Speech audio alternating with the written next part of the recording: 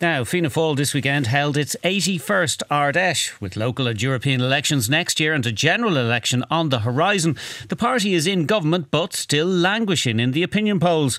Before we came on air, I spoke to party leader Tánaiste Michéal Martin, who is also, of course, Minister for Foreign Affairs and Defence. I began by asking him about the unfolding situation in Gaza. It is an appalling situation. It is a human catastrophe, as the United Nations agencies warned 2 weeks ago. And this war is bringing nothing but death and misery, and it has to stop, and it should stop. And we've been clear through United Nations resolutions in supporting them, and in all of the conversations we're having across the region and with Israel, that this war should stop. Are we watching war crimes? Are we watching genocide unfold in front of our eyes? We certainly could be watching war crimes unfolding. The International Criminal Court has jurisdiction, and the prosecutor has made that clear in the Middle East. And I believe there should be full accountability for what is happening here. I've always been of the view that the bombing of dense urban areas, inevitably, there's no question, you cannot do it without killing civilians and killing children. And I don't believe there has been any proportionality attached to this. It's disproportionate by any measure, and it's not necessary. I understand. Well, sorry, you say it's not necessary. You've consistently said that Israel has a right to defend itself, and after what happened on October 7th, a lot of people will understand. They might not approve, but they can understand what Israel is going through. But if Hamas is dug into tunnels underneath civilian areas, underneath hospitals, underneath mosques, underneath schools, how does Israel exercise its right to defend itself without massacring civilians? There's no doubt. I mean, the Hamas attack was a savage, brutal, barbaric attack on the equivalent of 10,000. If you took France, it was 10,000 French citizens equivalent killed in Israel. So the anger and the right of Israel to take on Hamas and to address the Hamas challenge, yes, they have that right. And but it's the pursuit and the manner and the methodology I think people are questioning. You cannot take out a civilian population along with that. You can't make calculations that if I get one Hamas commander, it's okay to take out 100 civilians. And I don't want to put it as cruelly as that, but that's what's manifesting. I think intelligence-led approaches to terrorism have always been more effective. And I think a more consistent long-term approach, in my view, would yield far better results in respect of Hamas, and working with other countries in the region who are also, by the way, fearful of Islamic terrorism as well, in terms of the impact it can have on their states. Yeah. I think that to me would be a more effective way. And I think what's needed is a more rational, strategic approach to both dealing with Hamas but also dealing with the political context and the historic conflict that has been there in terms of Israel and Palestine. And yet we have the heritage minister in the Israeli government today talking about the possibility of nuking Gaza, and he went on to say that the people of Gaza can go to Ireland or to the deserts. They want to get rid of them. And that's something that has been resisted strongly by neighbouring countries such as Egypt and Jordan, because that is not a solution. The expulsion of Palestinians is not a solution. There has to be a two-state solution to this, ultimately. And yet many observers say the two-state solution is dead because Benjamin Netanyahu deliberately set out to kill it. There's no doubt that there has been no concerted focus or political will to bring about a two-state solution. And the minister you quoted there, one of the problems in the current Israeli government is the lurch to the far right. And there are elements in that government that whose pronouncements and whose policies are unacceptable in terms of how they've performed and behaved. And I witnessed that in the West Bank when I was out there only over a month ago. The far right religious extremism in terms of some of the settlement projects now that are taking place, and the violence associated with those settlement projects in terms of the displacement of Bedouins, the displacement of Palestinians. I met young children whose schools were attacked. That is not the future. And the only way you ultimately get security, as we know, in Ireland, is people learning to live peacefully together in coexistence. And I believe one of the strategic faults of Israeli policy historically has been to undermine moderate Palestinian opinion, and their actions have actually hardened and radicalised opinion within Palestine to the detriment ultimately of security.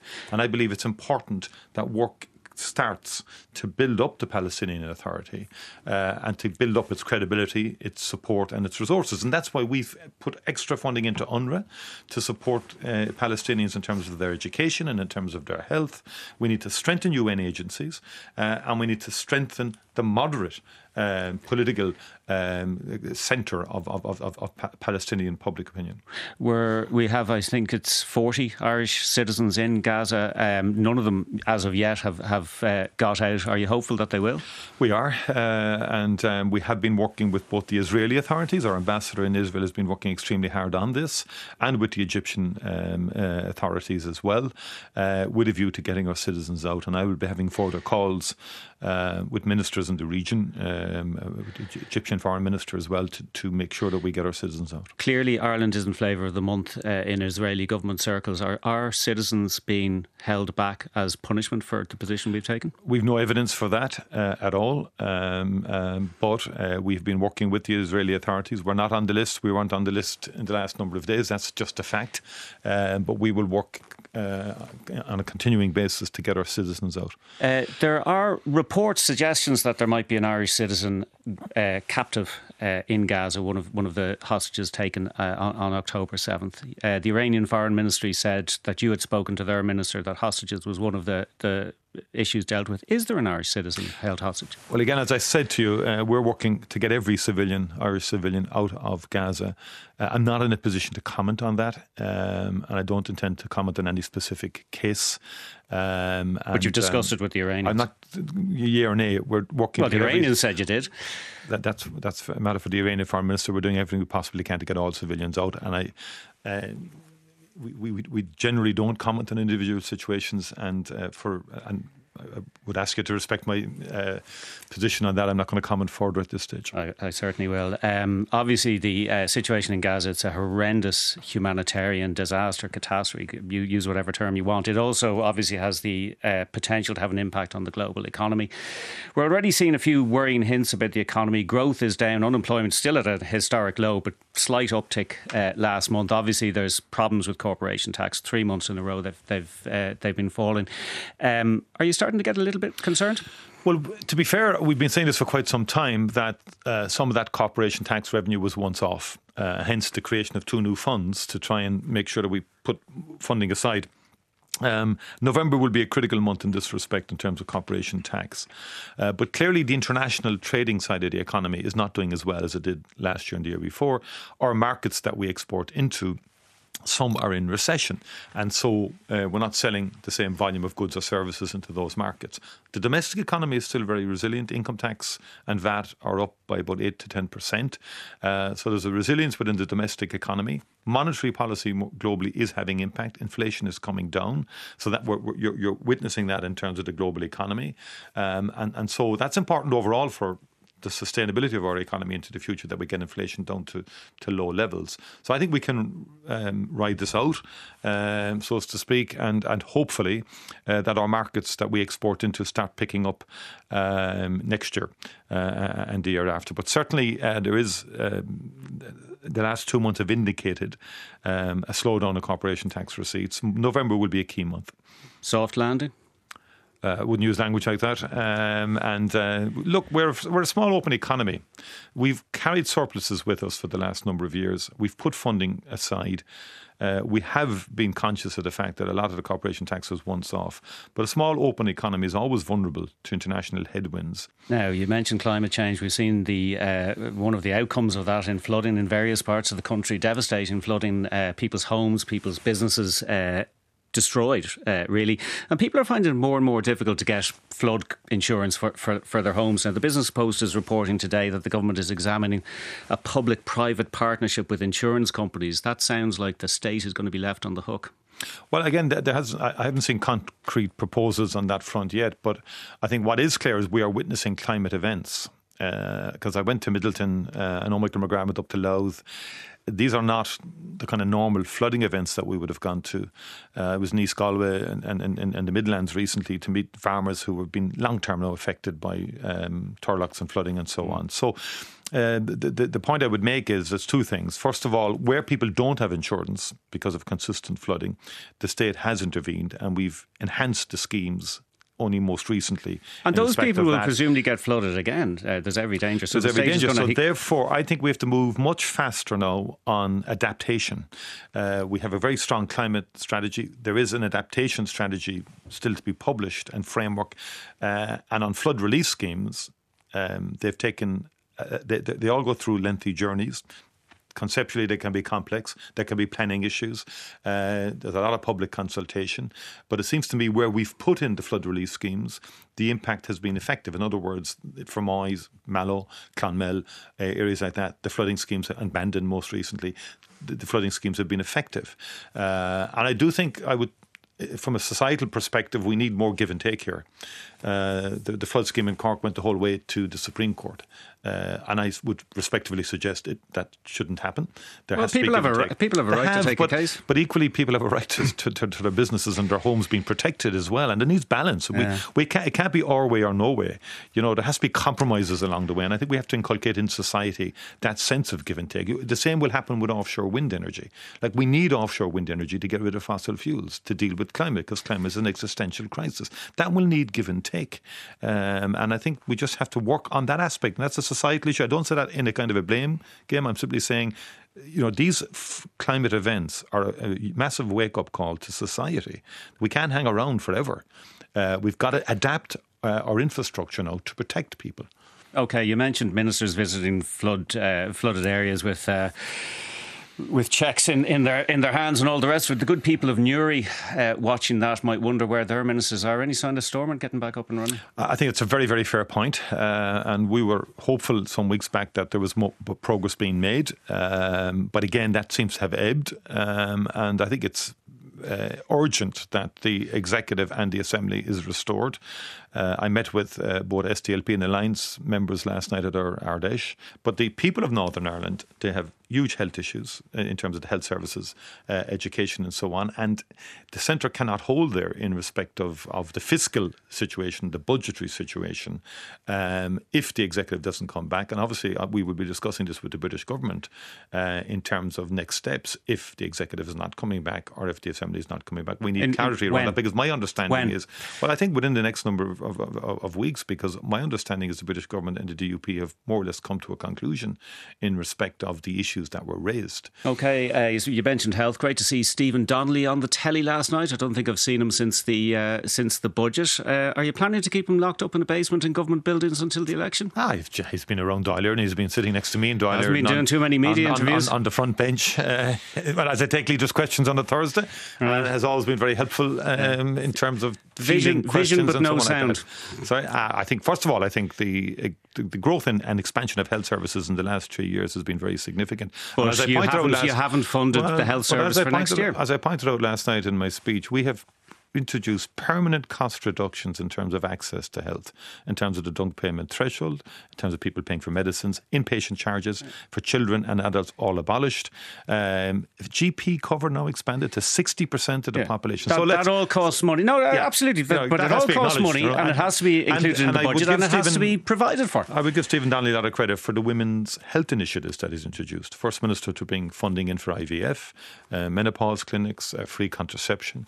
So he's been very progressive on that front. Now, on the budgetary side, yes, there will be significant supplementary towards the end of this year, and I think we will assess that and its implications for next year. OK.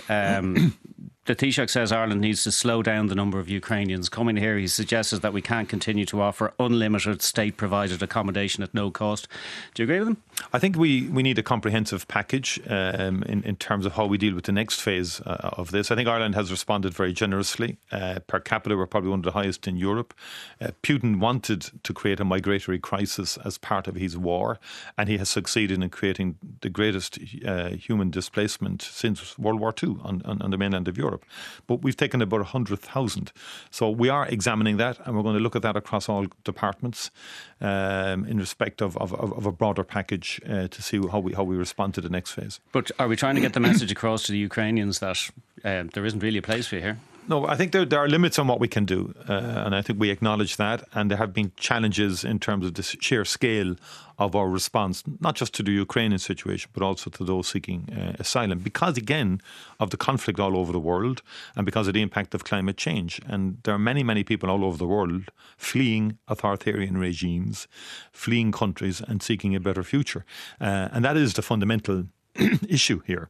And again, Ireland, and that's why our overseas and development programs are so important, to try and create quality lives for people where they live in Africa, in the Middle East and elsewhere. That's ultimately where the world has to go here.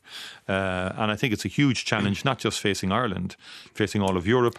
OK, you might not agree with the characterisation of there having been a row at Cabinet about it, but somebody around the table leaked your own observations, shamefully, given the Cabinet collective responsibility. And you were reported as having said that the proposals from Roderick O'Gorman would ultimately make the accommodation of Ukrainian refugees problem part of the wider housing crisis. But it is part of the wider housing crisis, isn't it?